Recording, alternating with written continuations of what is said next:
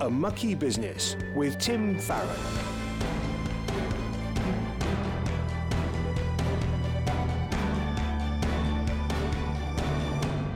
Hello, I'm Tim Farron, and welcome to the show which delves into the mucky business of politics through the eyes of Christians.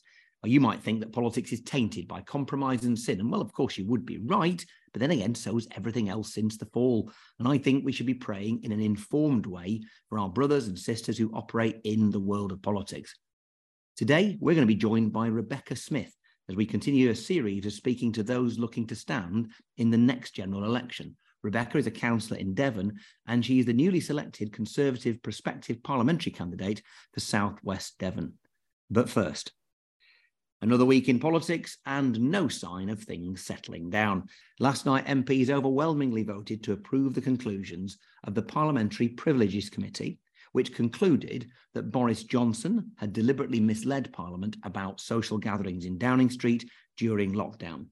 Mr. Johnson and his followers responded by trying to discredit the committee and its authors. Meanwhile, a video of one of the parties was leaked to the media, showing the level of contempt in which the rules were held by some of those making them. Oh, and we also have another by-election to add to the others in Somerset, due to the resignation of another MP caught behaving badly. Following this absolute litany of disgrace, I would forgive you for disengaging in disgust. It's a mucky business, Tim, I hear you say, but we cannot afford to disengage. While all this drama is rolling on, people are increasingly struggling. Inflation and food prices remain high. The Bank of England is about to raise interest rates again, and people remortgaging their homes face soaring and unaffordable payments. In the public sector, junior doctors have just held a 72-hour strike, and teachers have announced 2 more strike days in July. These are partly about pay rises, but also about what is considered to be the chronic underfunding of public services as demand and cost pressures soar, while the government looks for more efficiencies to fund tax cuts.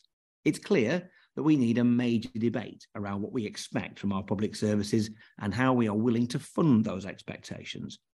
But it seems to me that there is no space for any serious long-term thinking when those in authority seem to be spending their time protecting their own reputations, focusing on tomorrow's headlines, or at the very best, the next election. Christians will legitimately take very different views on issues such as how much tax we should be paying and the role of government in providing public services. But we barely seem to be even weighing up these different views because the challenges we face are being buried under the ongoing melodrama of political personalities. For now, we must work within the system that we have. I have spoken previously in episode 78 about how we might think Christianly about strike action, and I know that many Christians are uncomfortable with trade union actions. Older generations might fear a return to what they consider to be militant unionism that was seen in the 70s and the 80s, or believe that the unions are too closely tied to the Labour Party. In fact, the early trade union movement was driven by people with Christian faith and strongly based on Christian principles as they campaigned against exploitation and for workers to be treated with dignity and fairness. Surely that is still the case. One major question I hear from Christians around this sort of issue is about how we respond to the tension between submitting to God-ordained authority whilst also speaking up to those same authorities against injustice. We are familiar with Romans 13, 1-2, which says, "Let everyone be subject to the governing authorities, for there is no authority except that which God has established. Consequently, whoever rebels against the authority is rebelling against what God has instituted, and those who do so will bring judgment on themselves." Yes, but at the same time, a thread of justice runs through the Bible, with many verses echoing Proverbs 31, 8-9, "Speak up for those who cannot speak for themselves, for the rights of all who are destitute. Speak up and judge fairly, defend the rights of the poor and the needy." If we believe that those put in authority over us are presiding over injustices, I think we do have a duty to speak truth to power, as Christians down the ages have done, notably Wilberforce, Shaftesbury, and Martin Luther King. The question is, how should we do this? Many Christians involved in the trade union movement would argue that they are working collectively in the interests of others, seeking to negotiate with government rather than using violence, whilst at the same time reminding them how much we all rely on our public services and those who work in them. So we should be respectful but firm. We should always put others' interests above our own, and we should seek to model Jesus, who approached every situation with deep compassion for those he was confronting. Let's pray for our political system today, for those seeking to negotiate better conditions and funding, for those stewarding the public finances and trying to balance difficult decisions with the reality that schools and the NHS are, what it would appear, at breaking point. Let's pray for a move away from political drama and toward wisdom and integrity, and for real solutions to be found by people working together in the interests of the country rather than themselves. A Mucky Business with Tim Farron. Well, so to our guest, Rebecca Smith, the prospective parliamentary candidate recently selected for the Conservatives in South West Devon. Good morning, Rebecca. How are you? I'm really well, thanks, Tim. How are you? Yeah, I'm all right. Yes, it's a wet morning in London, but all is well. So let's just start off with maybe the most important question, which is to tell us a little bit, if you wouldn't mind, about how you came to be a Christian and what that means to you. So I became a Christian apparently aged 4, and would say I've had a pretty strong faith ever since then. There's been sort of points where it's become increasingly kind of real or important to me, but for a long time, actually, I struggled with the fact I thought I had a really boring testimony. And actually, in reflection, I think I've had nearly 40 years of knowing God's faithfulness and guidance and goodness instead. So I think actually my faith is incredibly important. It sort of shapes everything I do. And I've probably got my parents to thank for quite a lot of that in terms of just ordinary Christian living on a day-to-day basis. We're told to accept the kingdom like a little child. And so the number of people I speak to who do have a similar testimony, it might not be, I gave up heroin and stopped dealing in arms or what have you, then found the Lord. It's still a powerful testimony of Christ's presence in your life. So at some point, you became interested in politics. Tell us a little bit about how that came about and whether you felt there was a link between your being called into politics and your faith in Christ. So initially it started with an interest in studying politics. So I went to a girls' school in Plymouth, and 15, we got given the A-level options pages in those days, nothing online. And I spotted that we did A-level politics, and I can remember thinking, oh, that sounds really interesting. So my parents weren't political, they were engaged in the community, but they weren't particularly political. And so I did A-level politics, which was all around the political process. So how Westminster works, how the British political system works, as well as how the US system works as well. And I found it fascinating. So when I was 18, my politics teacher said, you should try and get some work experience. So I went to Sir Gary, actually, who I was in church with at the time, and said, Mr. MacLeod says I should get some work experience in the House of Commons. And he said, in typical Gary fashion, do you know any MPs? And I said, well, I know you. And he said, well, I'd be delighted. So why don't you drop me a letter? In those days, you wrote a letter and we arranged that I would do a week in Westminster. So that's 24 years ago. This year, I went and did that week. And for me at that point, it cemented in me a desire to want to work in politics. It didn't say to me, I want to be an MP. But I came away from that thinking this is what I want to do when I leave university. So I was sort of focused on wanting to go and work in Westminster at that point. And then over the years, my interest in kind of God speaking to me about politics has continued. And eventually I recognised that was probably him actually calling me to try and get elected. But it took me till I was in my kind of early to mid 30s before I was brave enough to actually make that decision. Now, back to you in a moment, but many listeners will know exactly who you're talking about with Sir Gary. But Sir Gary Streeter, who is the current MP for South West Devon, who's also the chair of Christians in Parliament, is the man who you hope to succeed as the MP for South West Devon as he retires at the next election. What difference does it make to you having a Christian as a member of Parliament in your local community in drawing you as a Christian into politics? I mean, I suppose first and foremost, it was actually having somebody in my life who was a politician. So the fact that I knew Gary from a really young age. And obviously, we haven't been cooking this up for the last 3 decades or anything like that. But he, as many people will know, he's had a really influential role with lots and lots of Christians who are involved cross-party in politics over a number of years. And I suppose it meant I never had to question it was doable, because I had somebody in front of me who was clearly making a difference as a Christian in politics. Interestingly, I think I always thought he'd had an easier ride of it locally than he perhaps had. And so when I was a parliamentary candidate myself a couple of years ago and didn't find that every Christian in the city thought that that was great, I was a bit surprised, because he'd always made it look like, you know, it was really easy. And actually, I think sometimes it can be a little tricky. But on the whole, having him as a role model, and we've had many a sit down in his office since I was probably in my mid-20s, talking about what I thought I was going to do with my life. And eventually he started saying, do you not think you need to get on with this, basically? I did hide from him for a while, because I was a bit too scared to admit that maybe I did need to crack on with it.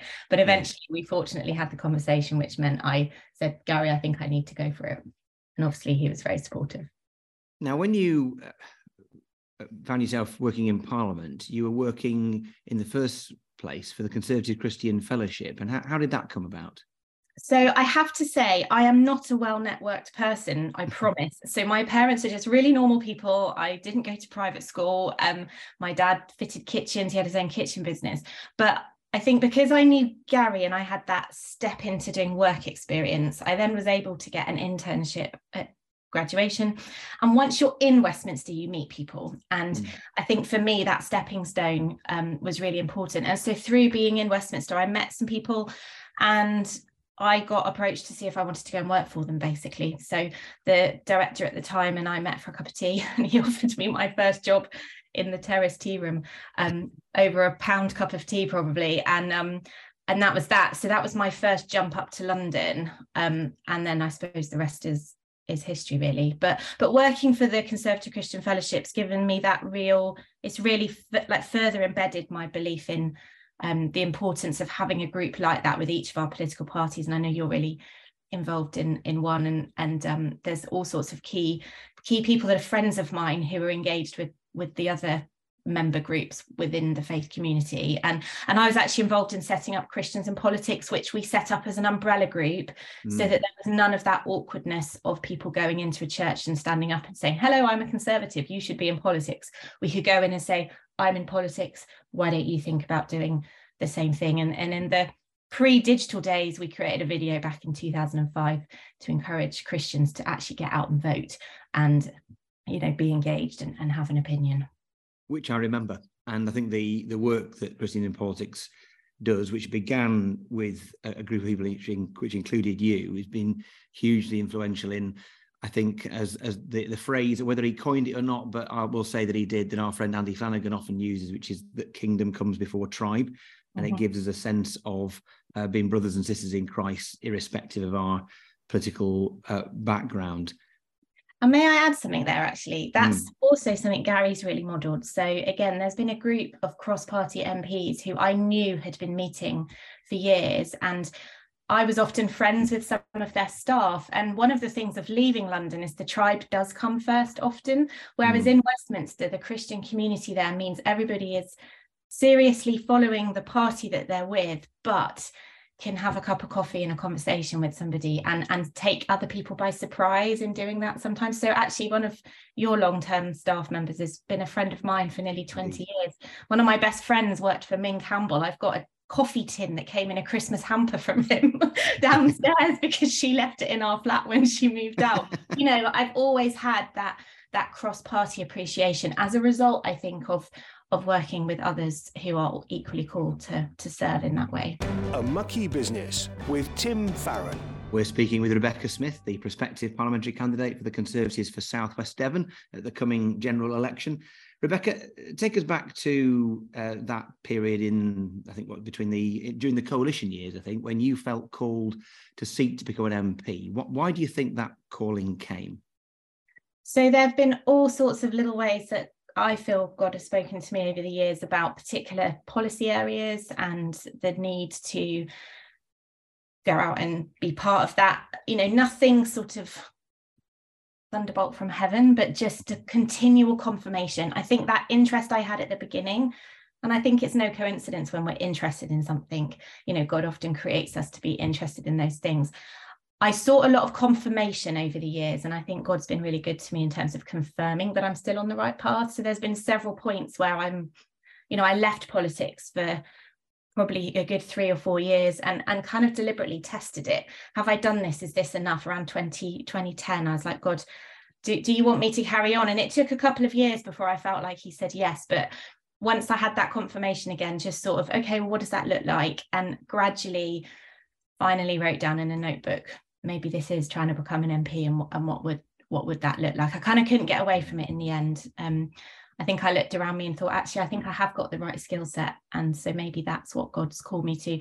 But again, you start on that journey still wondering, God, you can close this door at any point. And literally until I got selected, I was like, okay, if you want to close the door, just do it early so that I don't keep doing this. But there've been, I could not write a book, but I could talk all day on the way he has spoken. But I think it's just been that constant confirmation through him opening doors, essentially, that I couldn't open on my own. Great. Now, just to help listeners understand the process, so you applied to become a candidate. In the first place, in the Conservative Party, you need to become approved and be on the party's list. How does that work?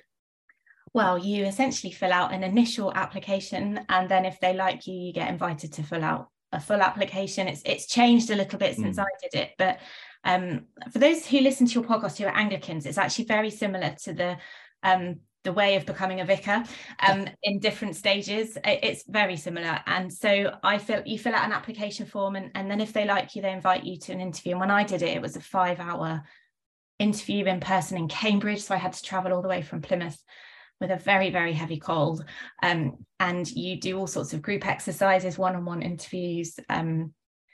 What else did we do? Some written exercises, what private member's bill would you write, that sort of thing. And then you wait on tenterhooks to see whether you've been accepted, and you wait to see what level of pass they give you as well, which then has an impact on which seats you can apply for. So that happened for me 2016, 2017. And I got a full pass, as they call it, but actually didn't stand in 2017 because there was nothing that really came up near Plymouth, where I'm based. So I waited until seats started getting advertised in 2018 for what then became the 2019 election. Although in the meantime, you then have to get back on the candidates list. So there's a lot of jumping through hoops, and I had to do that post 2019 again as well. Wow. So you stood in Plymouth for a Labour seat where the Conservatives were competitive, and you did well, but didn't quite win. Much better than my first dry run. What was it like? You put yourself through the process, you think you got a chance of winning, and you don't. How do you deal with that? Yeah, so obviously the getting selected bit is the first challenge, which happened. And when I was first selected, we weren't expecting to win the seat because it was pre everything that happened with Brexit. And then Brexit sort of turned the tables, and suddenly there's a website called Electoral Calculus. I don't know how accurate it is, but suddenly I was on holiday on the way to the Italian Grand Prix in Milan, and suddenly Electoral Calculus, I was sat in my hotel room with a friend, was telling me I was going to win. We did have one evening of kind of, oh my gosh, what would this mean? And then unfortunately the Brexit party decided to stand against all the Remainer Labour MPs, and I ended up having Anne Widdecombe throw herself in, and which was actually very difficult because she's also a Christian. And there was one evening where I was beginning to get emails from Christians basically telling me I wasn't a Christian enough for them to vote for me, because I wasn't her, who is obviously completely black and white and at the end of her career, whereas I was having to be a bit more nuanced in terms of how I communicated my faith and what I might do when I get to Westminster. And I didn't want to go promising people things that I didn't know if I could deliver on them. And there was an evening where I was quite upset, I think, actually, and gosh, I'm getting challenged on both sides here. Not only am I not Brexit enough, but I'm also not a Christian enough. I mean, it was tough. It was a really tough 13 months. I was ill during the general election. I couldn't hear out of one ear. I had to do hustings with an ear infection. I've never understood stereo until I realised that I was doing a hustings in a huge church hall and I couldn't hear out of one ear. And there was a baby screaming all the way through. and the glamour.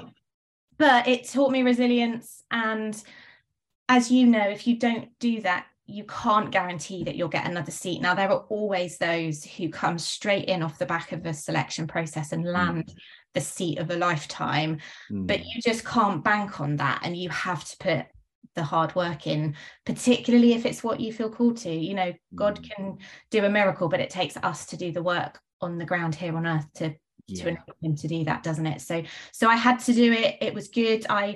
The feedback I got from my candidate opponent was I'd fought a clean campaign, which I suppose is a pretty good accolade to have. It is. In the brief time we got ahead of us now, Southwest Devon selection happened recently.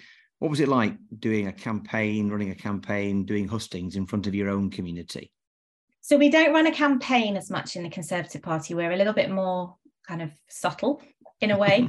People might say I wasn't that subtle, but I'd spent the last year and a half getting to know people in the association. I've been a councillor with them for 5 years as well. But once COVID finished and Gary had made it clear to me, at least, that he was going to retire, I kind of got stuck in. So I spent a lot of money going to ladies' lunches and dinners and things. But actually, do you know what? It's really nice because they're really nice people. So I've just spent the last year and a half getting to know a lovely group of people, some of whom were a shoo-in, some of whom were like, well, I'm going to get you through to the final, but I won't get you any further. So there's been all sorts of conversations. But it also just takes a lot of preparation. And again, you've got to be in it to win it. So I've spent probably since Easter prepping an application form, got a pile of pages behind me on the spare bed of all my notes. And it's an amazing test of your memory. And because you literally, in one sense, you never get asked on everything in the same way, except perhaps in the run up to a general election. But you're not in a hustings ahead of an election. People have kind of already decided they don't want to vote for you. Whereas the people in a room at a selection are there to be one round. So it's 2 stages, 8 down to 3. I was lucky it all happened within 1 week, so I didn't have to wait too long. And yeah, it happened and I got selected. And I still can't really believe it in many ways, but you obviously have to sort of crack on and get on with it. But it's a huge privilege and honour to be selected to replace Sir Gary, and feels really exciting to just carry on a little bit of his legacy, hopefully, as well. Well, just as we come to our close, you've got obviously a big year ahead, or however long it is until the next election. How can we be praying for you and others who are preparing for election? I mean, I think it goes without saying sort of protection, because that, you know, when you stick your head above the parapet, you do get knocked back quite a lot. I'm at that early stage at the moment where not everybody's realised that there's a new candidate. I think the other thing is just that I would have balance. So I'm not married, I don't have a family, I don't have children or anything. So I kind of don't have a natural pull to say stop. So I think I'm just sort of figuring out what that balance looks like, because there's always something else to do. So we talked before the interview about gardens. I've got a garden, that's quite nice. I like Formula One. I try and prioritize watching the races for that. But I think just making sure that I stay sane in the next 12 to 40 months, because ultimately I do stand a reasonably good chance of winning. So if I'm not in a good place as a newly elected MP, you take that with you. I'm sure you would, you know, understand that. So I think it's about getting those habits and things in place now that I may well have to take forward once I'm up in Westminster, God willing, if that's where we end up. Well, it all sounds really wise, Rebecca. It's a delight to talk to you. We will pray for you, and we hope to speak to you again. Take care. Each week, we give you the opportunity for you to ask any question you'd like about this mucky business of politics. It may be how an aspect of this world impacts us Christians who work within it, or maybe there's a particular issue that you're struggling to make sense of. Well, I'd love to hear from you and attempt an answer. Drop me an email to farron@premier.org.uk. We didn't have a huge postbag this week, so there's a really, really strong chance that I will be answering your question if you send it in over an episode in the next few weeks. Well, this week, Bruce in Kettering has been in touch, and he asks the following. The Irish Senate looks likely to pass new laws around hate speech and hate crimes, which have the danger to seriously limit freedom of speech. I fear the UK is not too far behind. What can we be doing to prevent big problems for Orthodox Christians further down the line? Well, people talk about hate speech. I think let's first of all say as Christians that we should not be hateful people. And even people who think bad things about us, we should think lovingly towards and about them. And so the language we use should not be deemed to be coarse or bullying or unpleasant or to target anyone. So we should be careful what comes out of our mouth. Meanwhile, we should recognise that in a free society, there will be people who take offence at perfectly legitimate points of view, including the ones that we have as Christians. And the question is this: if we're going to defend the rights of Orthodox Christians to believe what the Bible says and to live faithfully and to speak about our faith to others, then we need to defend those rights. But I'm also going to say that we need to be prepared in a free and plural society to defend the rights of others. I often say that anybody can defend the rights of people who are like them and who like them, but it takes a liberal, he says, to defend the rights of people who are not like you and who do not like you. So let's be liberals, if I dare say that, in our approach to freedom of speech, defending it when it's in our own interests and also defending it when it comes from others who we may not agree with. If you have a question for Tim, email farron@premier.org.uk. Well, let's join together as we finish this week in prayer. Loving Heavenly Father, we thank you for all those who will put themselves forward for election at the coming general election at some point over the next 18 months. We thank you for Rebecca, who we spoke to earlier. We thank you for her, and we thank you that your hand is upon her. We pray for her, but all people in her position, Christians standing for Parliament, that you would protect them, protect their home life, keep them safe, keep them sane, as Rebecca asks us to pray for, that they'd have a good balance of life in terms of looking after themselves, keeping healthy mentally and physically, spending time with friends and in fellowship, keeping them rooted in your word and honouring you and serving their communities well and effectively. And Lord, we think of our Parliament, we see all the drama, the focus on personalities, short-termism, and yet we know there's so many huge issues domestically and internationally that need dealing with, that need wise and long-term solutions. So we just pray maybe for less of the drama and more of the solutions, for people in public service to act as public servants. And I pray that you'd raise up those who would do just that. That we lift up our country to you and ask for your hand to be upon us. In Christ's name we ask all these things. Amen. Well, look, I'm really grateful that you've joined us for this week's show. Don't forget, you can catch up on past episodes which feature interviews with party leaders, former government ministers and MPs from all the major parties. Just search for A Mucky Business on your chosen podcast provider or head to premierchristianradio.com/A Mucky Business.